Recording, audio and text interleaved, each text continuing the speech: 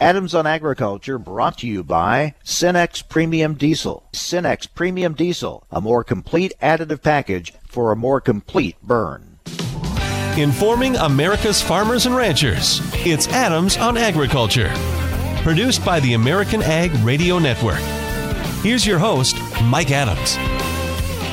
And hello, everyone. Welcome to Adams on Agriculture. Thank you for joining us and letting us be part of your day, this day after the election, as we continue to wait for final results. Like many, I'm a little short on sleep, but we're ready to talk about what we know at this point. And today on the program, we're going to take a look at a couple of key states that had some big ballot initiatives. In the state of Missouri, Amendment 3 was a key one. We'll talk with Eric Bohl with the Missouri Farm Bureau. In Illinois, a progressive tax initiative was a big item on the ballot. We'll talk with Rich Guebert, president of the Illinois Farm Bureau.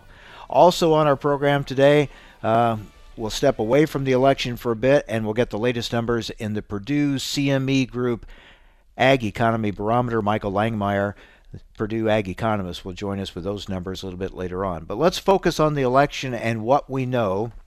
Joining me now, longtime friend Mary Kay Thatcher, formerly with the American Farm Bureau Federation, now with Syngenta as senior lead for federal government regulations. Mary Kay, thank you for joining us. You and I have talked politics and ag politics for many, many years.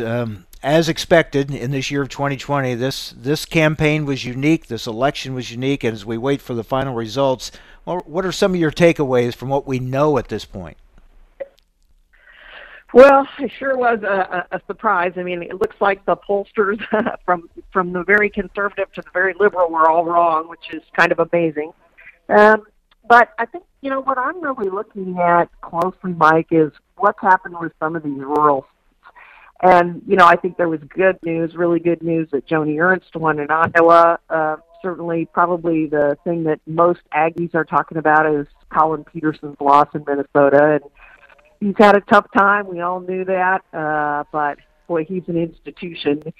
And, it's not to say that the folks who replace him as chairman of the House Ag Committee won't be great, but they don't have the experience he does and know where to push the buttons and how to make it happen. And they haven't built up that relationship with Nancy Pelosi as a go-to person when we need ag. So that is a huge loss for us, Mike. Yeah, I want to talk about that a little bit because I have spent a lot of time interviewing Colin Peterson over the years. Really enjoyed talking to him and respected his willingness to reach across the aisle, his bipartisan approach that is hard to find in Congress today. So I think he's to be commended for that. And I think you mentioned his relationship with Nancy Pelosi. I thought he was a good buffer, if you will, from the party leadership and kind of a protection for agriculture. I thought Colin Peterson was that middle ground, stood that very well. So it will be a challenge to see who replaces him and if they can be as effective at that. Well, and they probably just can't be as effective right away. So we should be thankful we're not writing a farm bill this year. We've got a couple of years for somebody to kind of ease into it. And we'll all have a lot of work. But, Mike, you hit on something that I'm just quite concerned about and have been, and that is that, we don't have very many Democrats in the rural areas. In fact, if you look at what they really term as pure rural, there are 70 districts out of the 435 members of the House, and only 9 of those, and that's pre-Colin losing and maybe a couple of others, only 9 of them are Democrats. 61 are Republicans. Now, it's not a surprise when we think about Republicans in rural areas and we see what happened last night, but the fact is, in agriculture, we've always been bipartisan. We need to be bipartisan. And we need Democrats and Republicans both that are willing to go to leadership and say, this is important. And it may not just be a farm bill. It may be transportation issues. We may be talking about the infrastructure bill, and it's between money for the metro or for, the locks and dams on the Mississippi River where we send such a high percentage of our exports. So I am truly concerned about the fact that we have so few Democrats in rural areas that it's not going to be long, and certainly I suspect redistricting will not help that next year. where we just don't have the number to really make a difference with the leadership when agriculture needs help. I said all along I was kind of more focused on the Senate than I was even the White House. And as we wait to see the final results for the presidential campaign, the fact we know now, or it looks like the Senate will stay with Republicans. There's something about that checks and balances within the political system. When I look back, when either party has total control, it just seems that doesn't work well. I think it's better when there is some kind of a checks and balance set up there.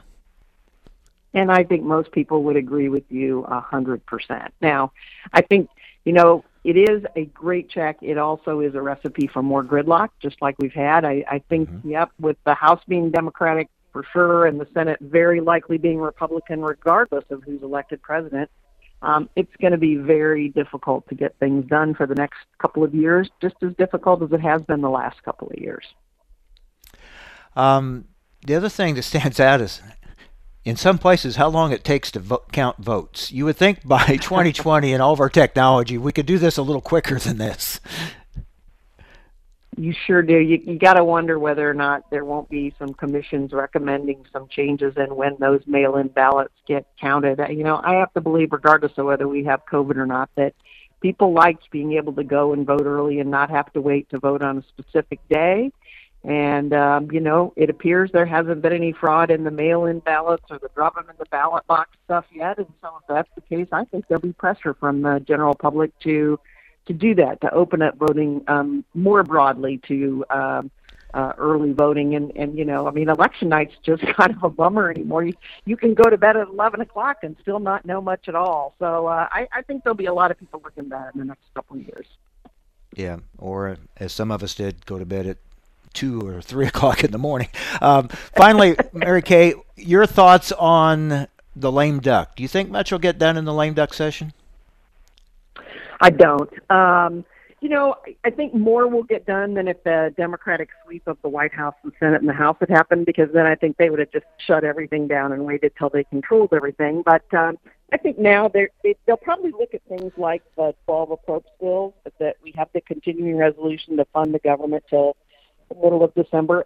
I think they'll look at that and say, we might as well get this done, because really not a whole lot is going to change between now and this January or February. There are certainly some expiring tax provisions that are very important to folks, so I wouldn't be surprised to see like a big Christmas tree bill that they try to shove all that kind of things on. But other than that, they're going to be focused on leadership. Who's going to take the chairmanship or the ranking member of this committee? Who's going to, take open spots on the Senate Ag Committee, et cetera. So I don't anticipate a lot other than the approach bills and maybe a bigger bill on some of the expiring tax provisions. All right. Just like old times. Good to talk with you again, Mary Kay. Hopefully we know more the next time, Mike. Okay, take care. Mary Kay Thatcher with Syngenta, Senior Lead for Federal Government Regulations, formerly with the American Farm Bureau. Talked to her many times over the years about politics in general, ag politics in particular. Always appreciate and respect her perspective. Up next, we go to the state of Missouri, look at some key issues and election results from that state, next on AOA. Adams on Agriculture, brought to you by Cenex Premium Diesel. Cenex Premium Diesel. Diesel that doesn't mess around. As a certified crop specialist with your local FS company, I'm trained in agronomy, soil types, and genetics. I'm also completely dedicated to your farm success. So I'm more than just a crop specialist. I'm a do-whatever-it-takes specialist. A walk-a-mile-in-your-boots specialist. A we're-in-this-thing-together specialist. Ready for higher yields with proven brands like FS Envision and FS High Soy? Just ask me how. Adams on Agriculture prides itself on bringing top leaders in the ag industry right to your radio speakers. AOA wants to continue that conversation right to your fingertips. Follow AOA on Twitter at AOA_talkshow and Mike Adams himself at the handle Mike Adams Ag. You will receive real-time highlights of the show and keep up with which convention or industry meeting AOA is attending. That's AOA_talkshow and Mike Adams Ag. We hope to see you online. Recently on Adams on Agriculture, we're talking with Joel Haggard, Senior Vice President for the Asia Pacific region for the U.S. Meat Export Federation. He's joining us from Hong Kong. Tell us about some of your efforts there to promote U.S. meat products and how it's going. This has been an extraordinary year, not only because of COVID, but probably more so because of the African swine fever outbreak that's really cut back China's pork supplies. We've been shipping a lot of pork to China, record amount. This year, we're seeing the beef really starting to pop right now. We've been promoting in all types of formats, in-store promotions at Sam's Club, barbecues for traders, a lot of seminars and other educational events for chefs and distributors, pretty much the full gamut of activities. The audience has been very receptive because we're in a particularly favorable position right now on both beef and pork, but on the beef side because of the Australia's tight supply situation. So it's been pretty encouraging. For the information important to rural America, join us on Adams on Agriculture. As an organ donor, your story doesn't have to end. The good in you can live on. In fact, you could save up to 8 lives with your gifts. Your heart could keep beating. Your kidneys could keep filtering. And your intestines could keep on digesting for others. And that's not all. You can improve the lives of 50 more people as an eye and tissue donor, restoring sight and health. And you're not just helping out the person receiving the transplant. You're touching whole families with your life-saving gift. Register in minutes. Just go to organdonor.gov. You'll be happy you did. And just maybe, someone else will be happy too. Sign up today. Go to organdonor.gov. It saves lives. U.S. Department of Health and Human Services, Health Resources and Services Administration. Adams on Agriculture is brought to you by Cenex Premium Diesel. With Cenex Premium Diesel, you can count on a diesel that will keep your operation in top shape. Information America's farmers and ranchers need to know. Adams on Agriculture. Now, back to Mike Adams. Well, as we continue, of course, to look at the national election results, I want to kind of focus in on some of the state issues, some very important items on ballots in various states, and we're going to focus now on the state of Missouri. Joining us is Eric Bohl. He's Director of Public Affairs and Advocacy for the Missouri Farm Bureau. Eric, thanks for joining us.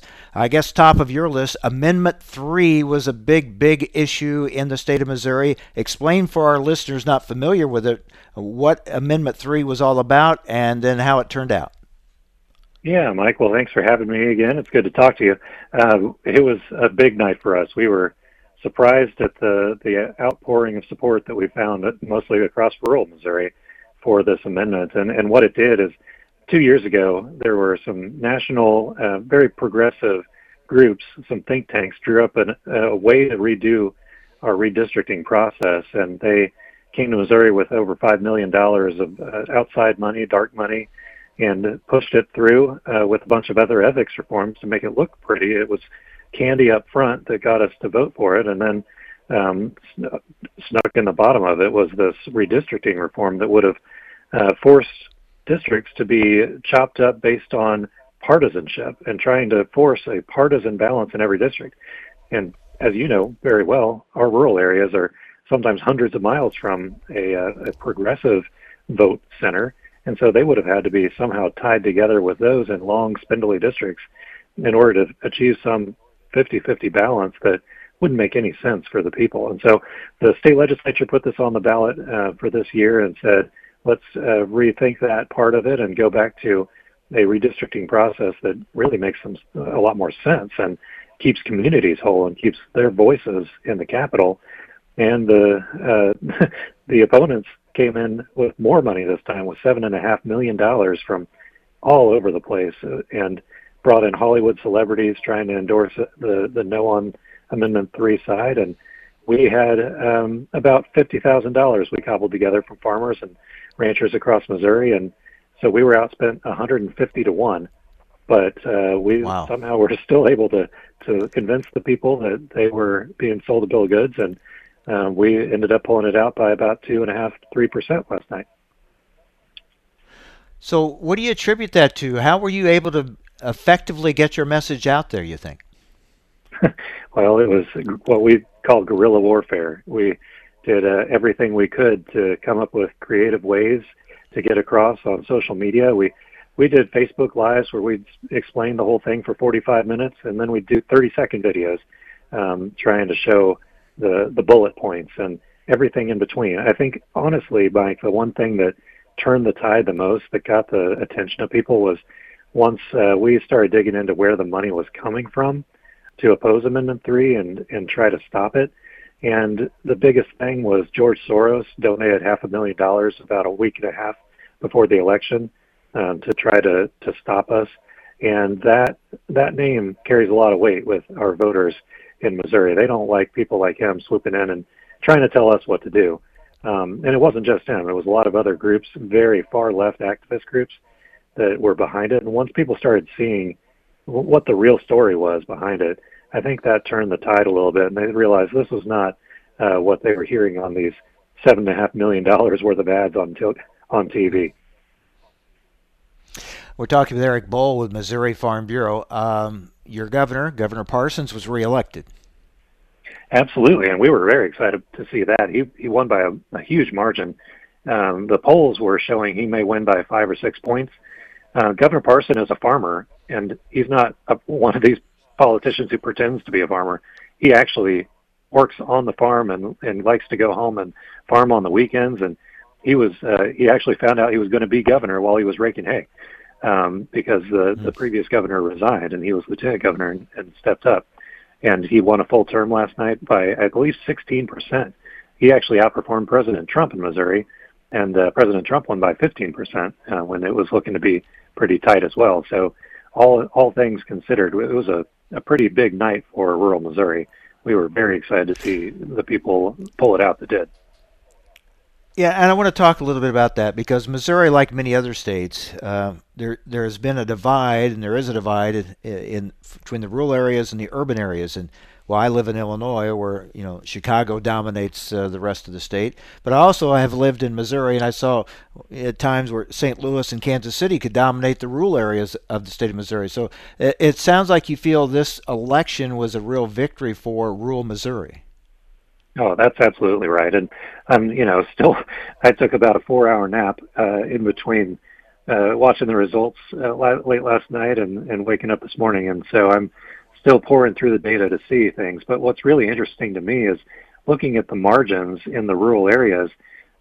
Almost every rural county in Missouri, we have 114 counties in Missouri, and almost every one of the rural counties increased the vote share for President Trump from what he got in 2016. Now, that was offset by, like you mentioned, some of those suburban and urban counties where he lost some support in those. But in the total balance, he ended up doing very well because of the strength of those rural counties really coming through for him.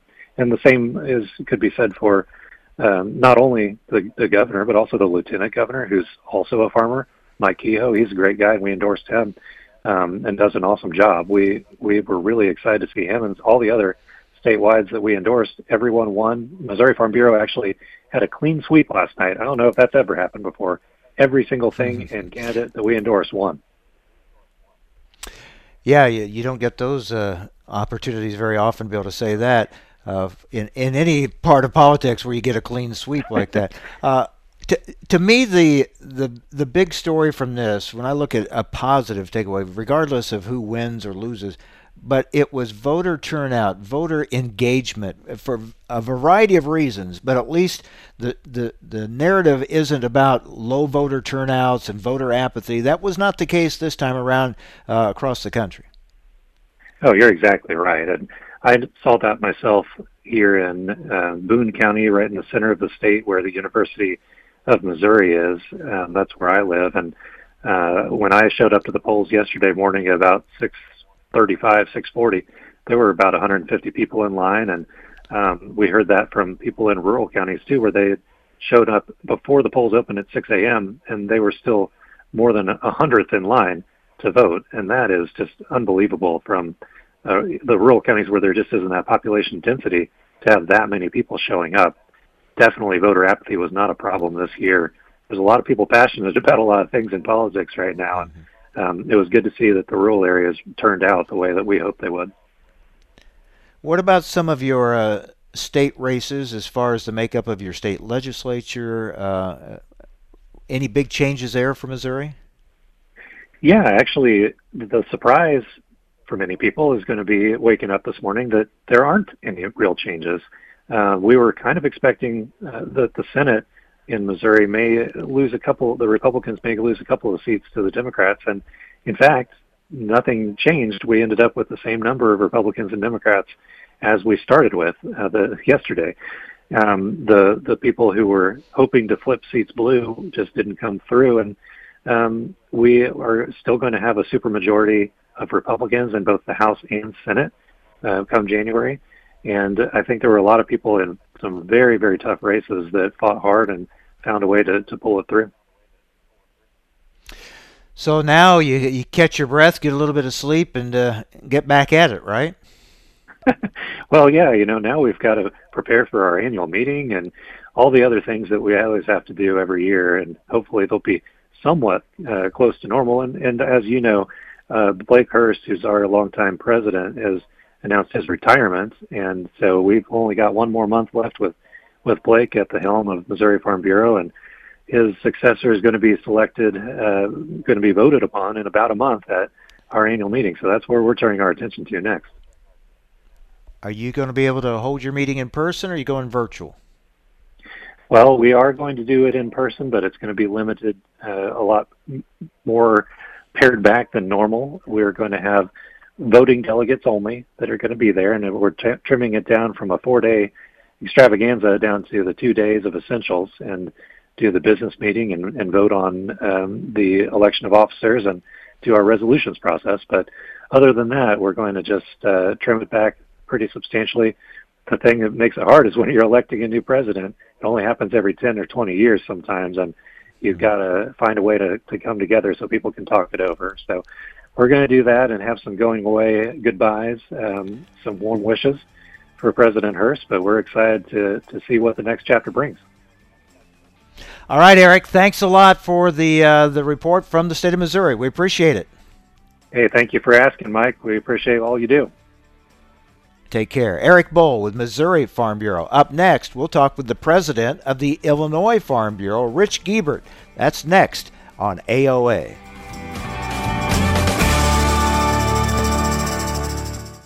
Cenex Premium Diesel comes with a more complete additive package for a more complete burn to optimize performance in all engines. Meet Keith, loving dad, board game champ, bus driving pro.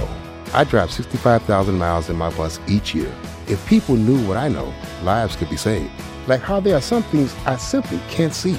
On my route the other day, a car tried to sneak past me and ends up right in my blind spot. I turned slowly, so accident avoided. But no car should be in the blind spot for a 40,000-pound bus. It's our roads. It's our safety. Visit www.sharetheroadsafely.gov. Young farmers don't listen to the radio, right? Wrong. In a recent survey, 74% of young producers said they get their most important agricultural information from their trusted farm radio station. Surprised? Don't be. If you think about it, it makes perfect sense. Radio is the perfect companion because it goes with you everywhere. Whether you're in the shop, on the combine, or in the truck, farm radio is right there with you. This message brought to you by the National Association of Farm Broadcasting.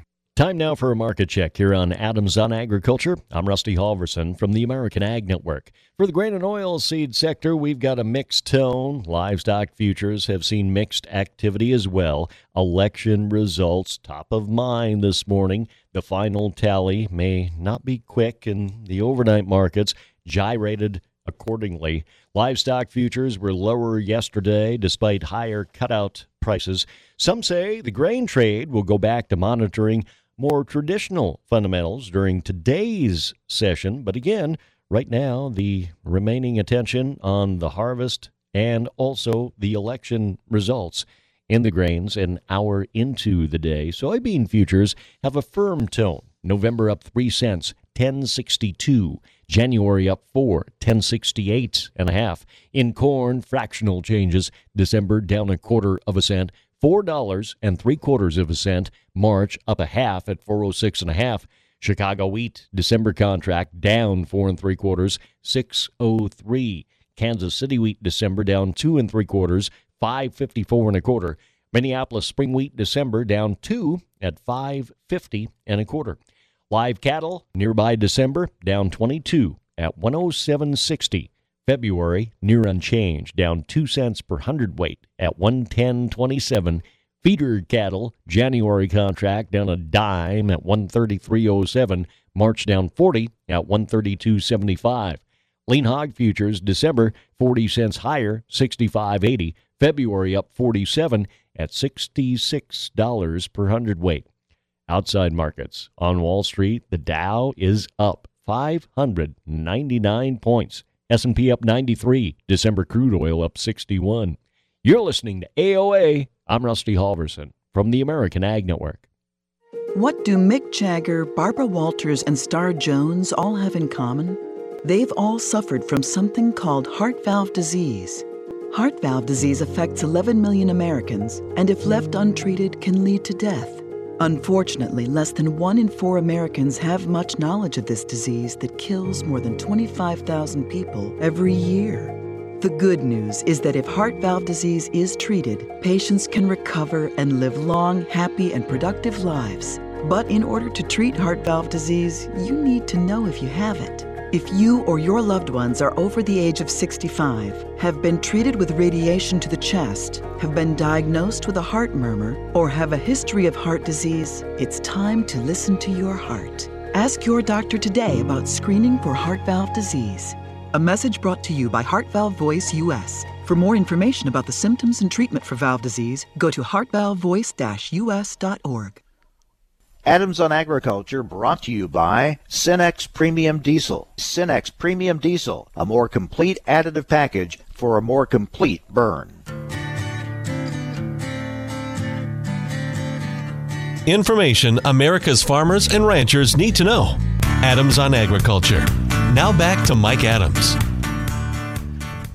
All right, so we just heard from Missouri Farm Bureau, and they are celebrating a win on the big item on their state ballot yesterday. That was Amendment 3, a redistricting issue, and they're feeling good about that. In the state of Illinois, a big issue was a proposed progressive tax initiative, which Illinois Farm Bureau opposed. And joining us now is the president of the Illinois Farm Bureau, Rich Guebert. Rich, thank you for joining us. It looks like the progressive tax initiative has been defeated. Is that right? Absolutely, and good morning, Mike. Always a pleasure to visit with you. And absolutely, it's been a long campaign, and we're very proud of our members and what Illinois Farm Bureau county leaders have done in getting out the Vote No campaign to defeat the progressive tax. So we're very happy where that is, but there's a lot of work to do going forward from here. Why did you feel so strongly that that approach, that progressive tax, was not a good way to go?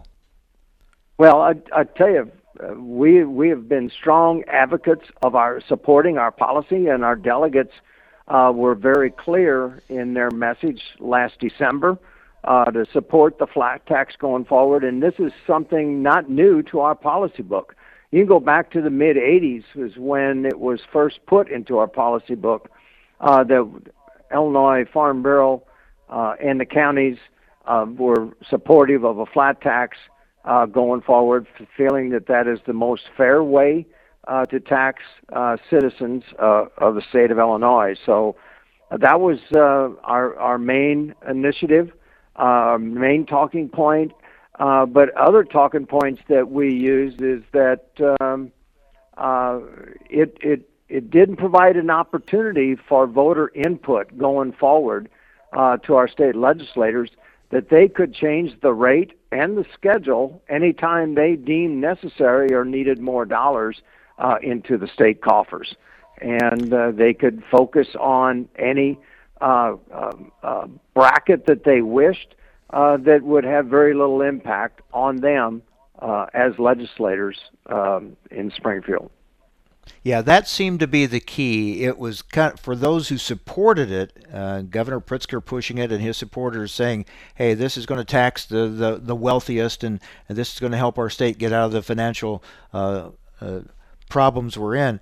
But as you pointed out, what people got looking at, and Farm Bureau certainly pointed this out, is the door that it opened for in the future, them being able to come back and tax the lower tax brackets as well, and it just left that possibility out there. And certainly I think that was a key point in your messaging, right, in your opposition to the initiative.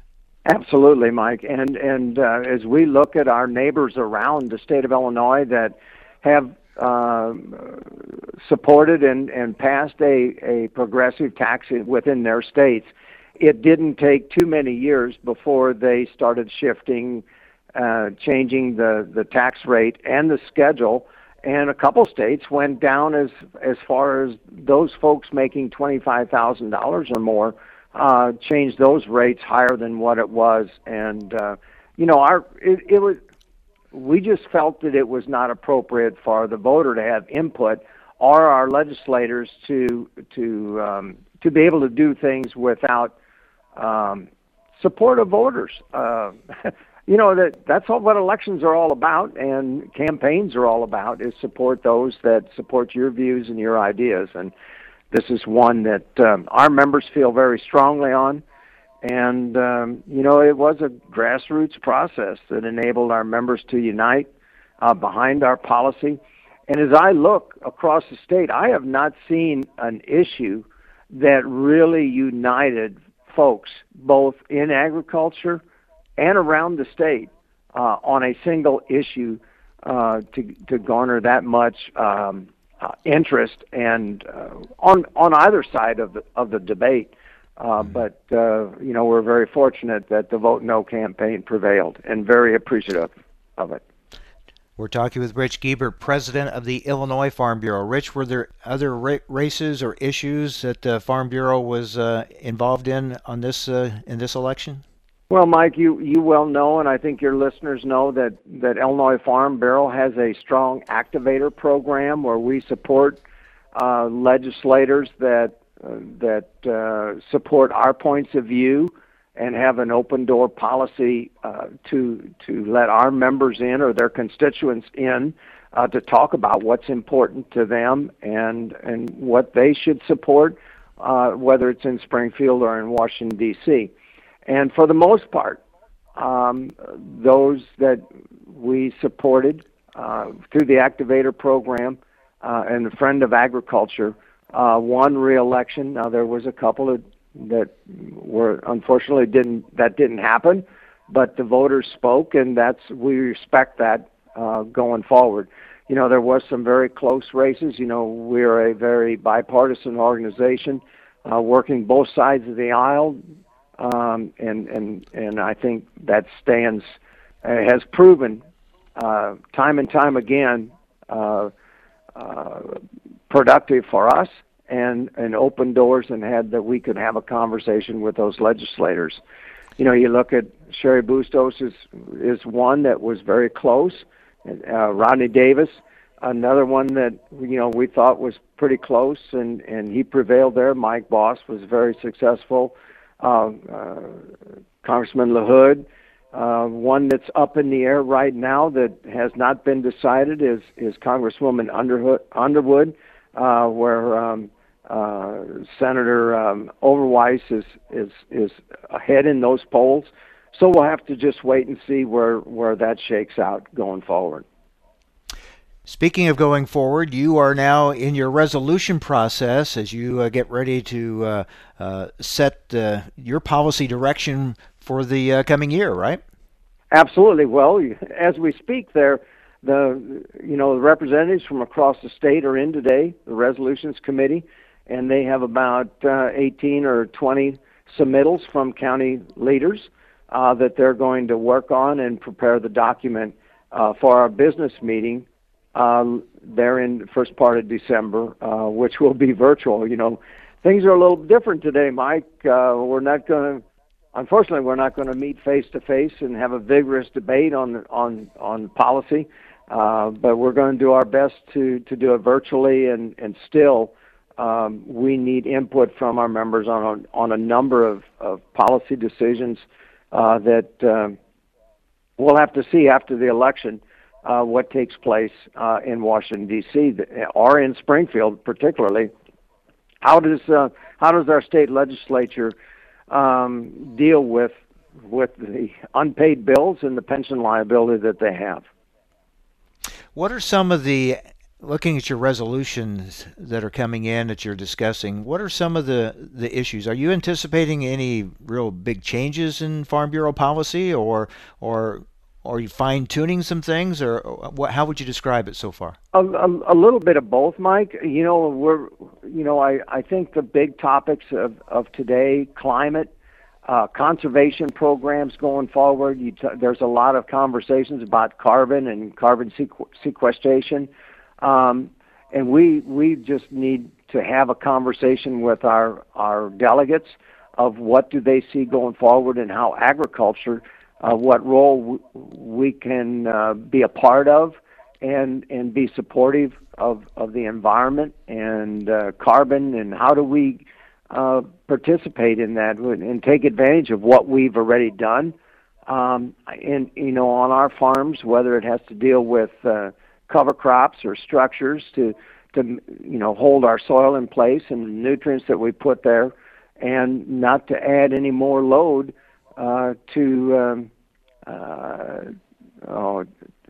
down in the Gulf to hypoxia, which our farmers have really done a great job over the years and reduce the nutrient runoff, and we want to be a part of that. And how can we capture any dollars in this tough farm economy with carbon sequestration going forward? And there's a lot of talk about other companies that how can they benefit or participate in that, and there's a considerable discussion about carbon trading. How we don't have very clear policy on carbon trading and how we can participate in that as well. Then on the other, we're looking at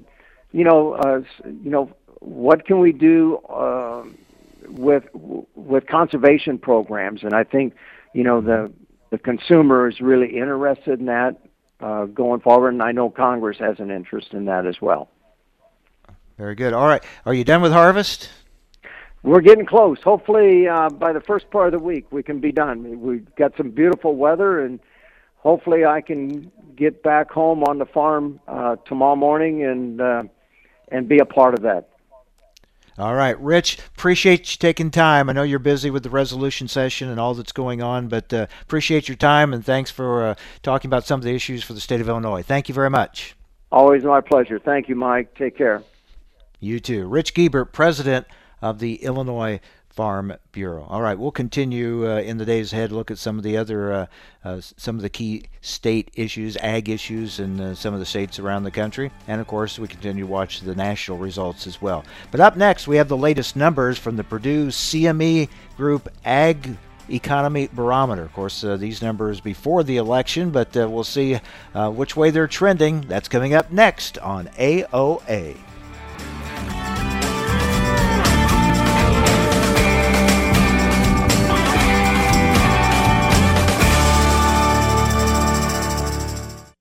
Adams on Agriculture, brought to you by Cenex Premium Diesel. Cenex Premium Diesel, diesel that doesn't mess around.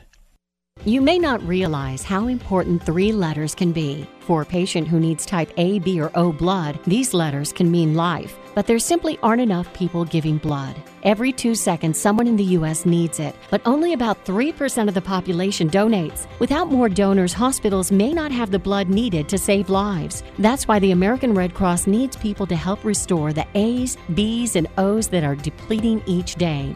When you make your appointment to donate blood at redcrossblood.org/missing types, you can help give strength to kids, parents, and grandparents who face life and death challenges. From cancer patients to accident survivors waiting for critical surgeries, your generosity can give someone more life. Don't wait until the letters A, B, and O are missing from hospital shelves. You are the missing type patients need. Visit redcrossblood.org/missing types or call 1-800-RED-CROSS to make your donation appointment today. Do you know how to keep food safe at home? Clean, separate, cook, and chill. The easy lessons of clean, separate, cook, and chill will help you protect your family and be food safe. Let's talk about how to separate. First, use different cutting boards for meat, poultry, seafood, and veggies. Raw meat should never touch food that won't be cooked. Then, always keep raw meat, poultry, seafood, and their juices away from other foods in the shopping cart. And store raw meat, poultry, and seafood in a container or on a plate in the fridge so juices won't drip on other foods. Food safety risks at home are more common than most people think. The USDA is your partner in being food safe. Clean, separate, cook, and chill. For more information, visit befoodsafe.gov or call 1-888-MP-HOTLINE. Recently on Adams on Agriculture, joining us is our good friend Jim Baer, President and CEO of U.S. Apple. I know that the U.S. Apple Association is making a big donation for this effort to help feed school kids. Tell us about it, please. We've had this program for several years, our Apples for Education program, and it's not about just giving away apples. It's actually intended to provide funds for creative programs that get proposed and to teach kids about healthy eating. And when schools started shutting down last spring, I mean, even though a lot of apples go into the school lunch program, this is really not about just giving away apples. It just seemed natural. Our segment of agriculture ought to try and help out. And so we're providing this grant of $20,000 to the School Nutrition Association to purchase food and packaging for grab-and-go meals, for mobile carts and kiosks at curbside distribution, and personal protective equipment to keep the workers safe. For the information important to rural America, join us on Adams on Agriculture. Adams on Agriculture. Conversations with policymakers, the movers and shakers in the ag industry, the pros and cons of issues important to you, cutting through the spin to get to the heart of a topic and giving you the information you need to know. Every weekday, Mike Adams brings you guests important to the ag industry. It's quite simply information farmers and ranchers need to know. Adams on Agriculture. Join us every Tuesday for Around the Table, brought to you by CHS, as we examine how the modern cooperative system solves today's biggest challenges. We'll be talking to CHS experts and farmers and ranchers just like you, and we'll learn how cooperatives apply innovation and technology to help co-op owners get more value every day. So join us for Around the Table every Tuesday or visit cooperativeownership.com to learn more. Neil Armstrong waited 6 hours and 39 minutes to step onto the surface of the moon. Jackie Robinson waited 20 months to play his first game with the Brooklyn Dodgers. And even DiCaprio had to wait 22 years to win an Oscar. You can wait until your destination. Don't text and drive. Visit StopTextStopWrecks.org. A message brought to you by the National Highway Traffic Safety Administration, Project Yellow Light, and the Ad Council. Seed corn companies love to talk about characteristics, maturity, emergence, vigor. Those things are important, but at FS Envision, we've developed corn with some extra characteristics, like attitude, like a fighter's will to win, like the spirit to persevere. Because in the end, those are the traits that get it done. Get Envision in the fight for you. Talk to your local FS crop specialist today. FS Envision. Never settle. Adams on Agriculture is brought to you by Cenex Premium Diesel. With Cenex Premium Diesel, you can count on a diesel that will keep your operation in top shape.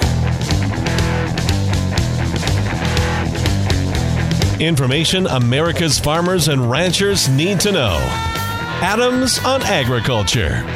Now, back to Mike Adams. Well, let's go over some more numbers, some more results, but not from the election. This is from the Purdue CME Group Ag Economy Barometer, Purdue Ag economist Michael Langemeier joins us with the latest numbers. Michael, thanks for joining us. Looks like they were up again this month. Yes, definitely more optimism in October, and I think there's at least three things going on here for the continued optimism. First of all, we've seen continued strengthening in prices. Prices did have slipped a little bit from where they were, but they're still relatively strong compared to what we expected them to be. Certainly this summer we expected much lower prices, and so that's contributed to the optimism. There's also the CFAP2.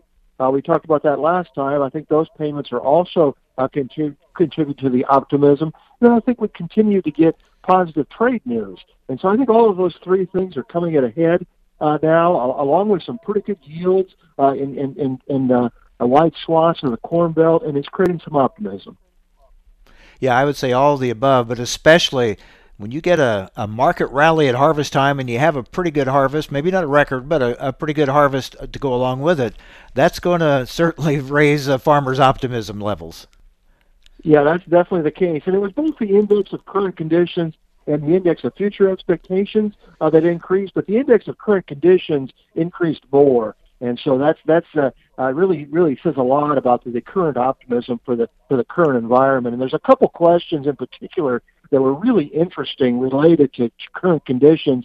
One of those is one of the questions that goes into the Ag Economy Barometer and the Index of Current Conditions that basically asks whether their farm operation today is financially better off, worse off, or about the same compared to a year ago. And those that said it was better off stands at 25%. That might sound low, but that's a full 10% above where it's been during the life of the survey. And so certainly that question, people were much more optimistic. The other one that was a real eye-opener in my mind is we've been asking the last 2 or 3 months about cash rents in 2021. And when we asked that question in September, only 8% thought that cash rents in their area were going to go up. That increased to 38% in October. And so that tells me that the profit prospects look a lot better in the last 2 or 3 months. And that means that they expect upward pressure on cash rents. Another sign of farmer optimism would be their willingness or confidence to make big-ticket purchases. What did you find out when you asked them about that? Yeah, there's still more people that don't necessarily think this is a good time to invest in machinery than a bad time, and so the index remains below 100.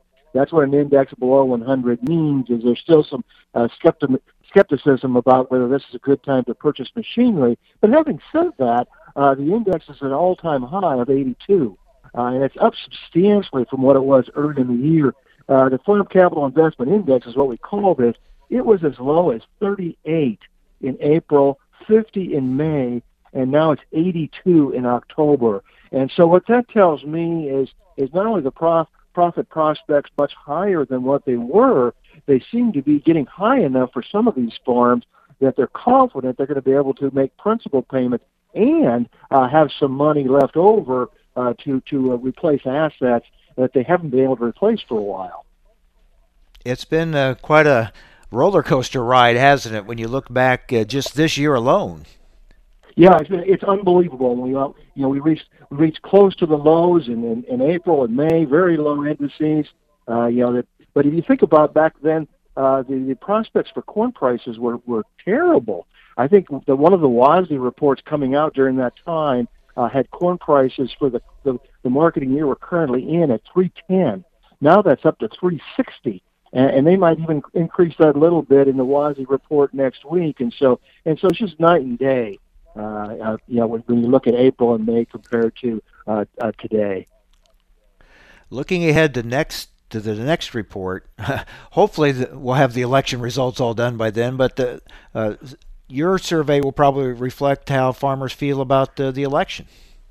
Yeah, hopefully we'll have the results by then. But some of the very same questions we asked this month, we're going to ask the next 2 months. And so we're going to try to track how the election impacted results to key questions.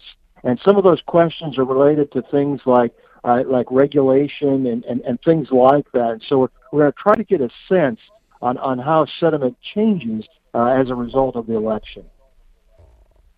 Yeah, because when we look at next year, depending on how the election turns out, there could be some significant changes in policy approach and things like that. So that will be interesting. Yeah, and there's two policy areas I think that we're trying to hone in on in particular. One of those is related to policies related to the environment. That's that could be impacted by the election, certainly. But the other thing is related to some of these payments that we received the last 2 or 3 years.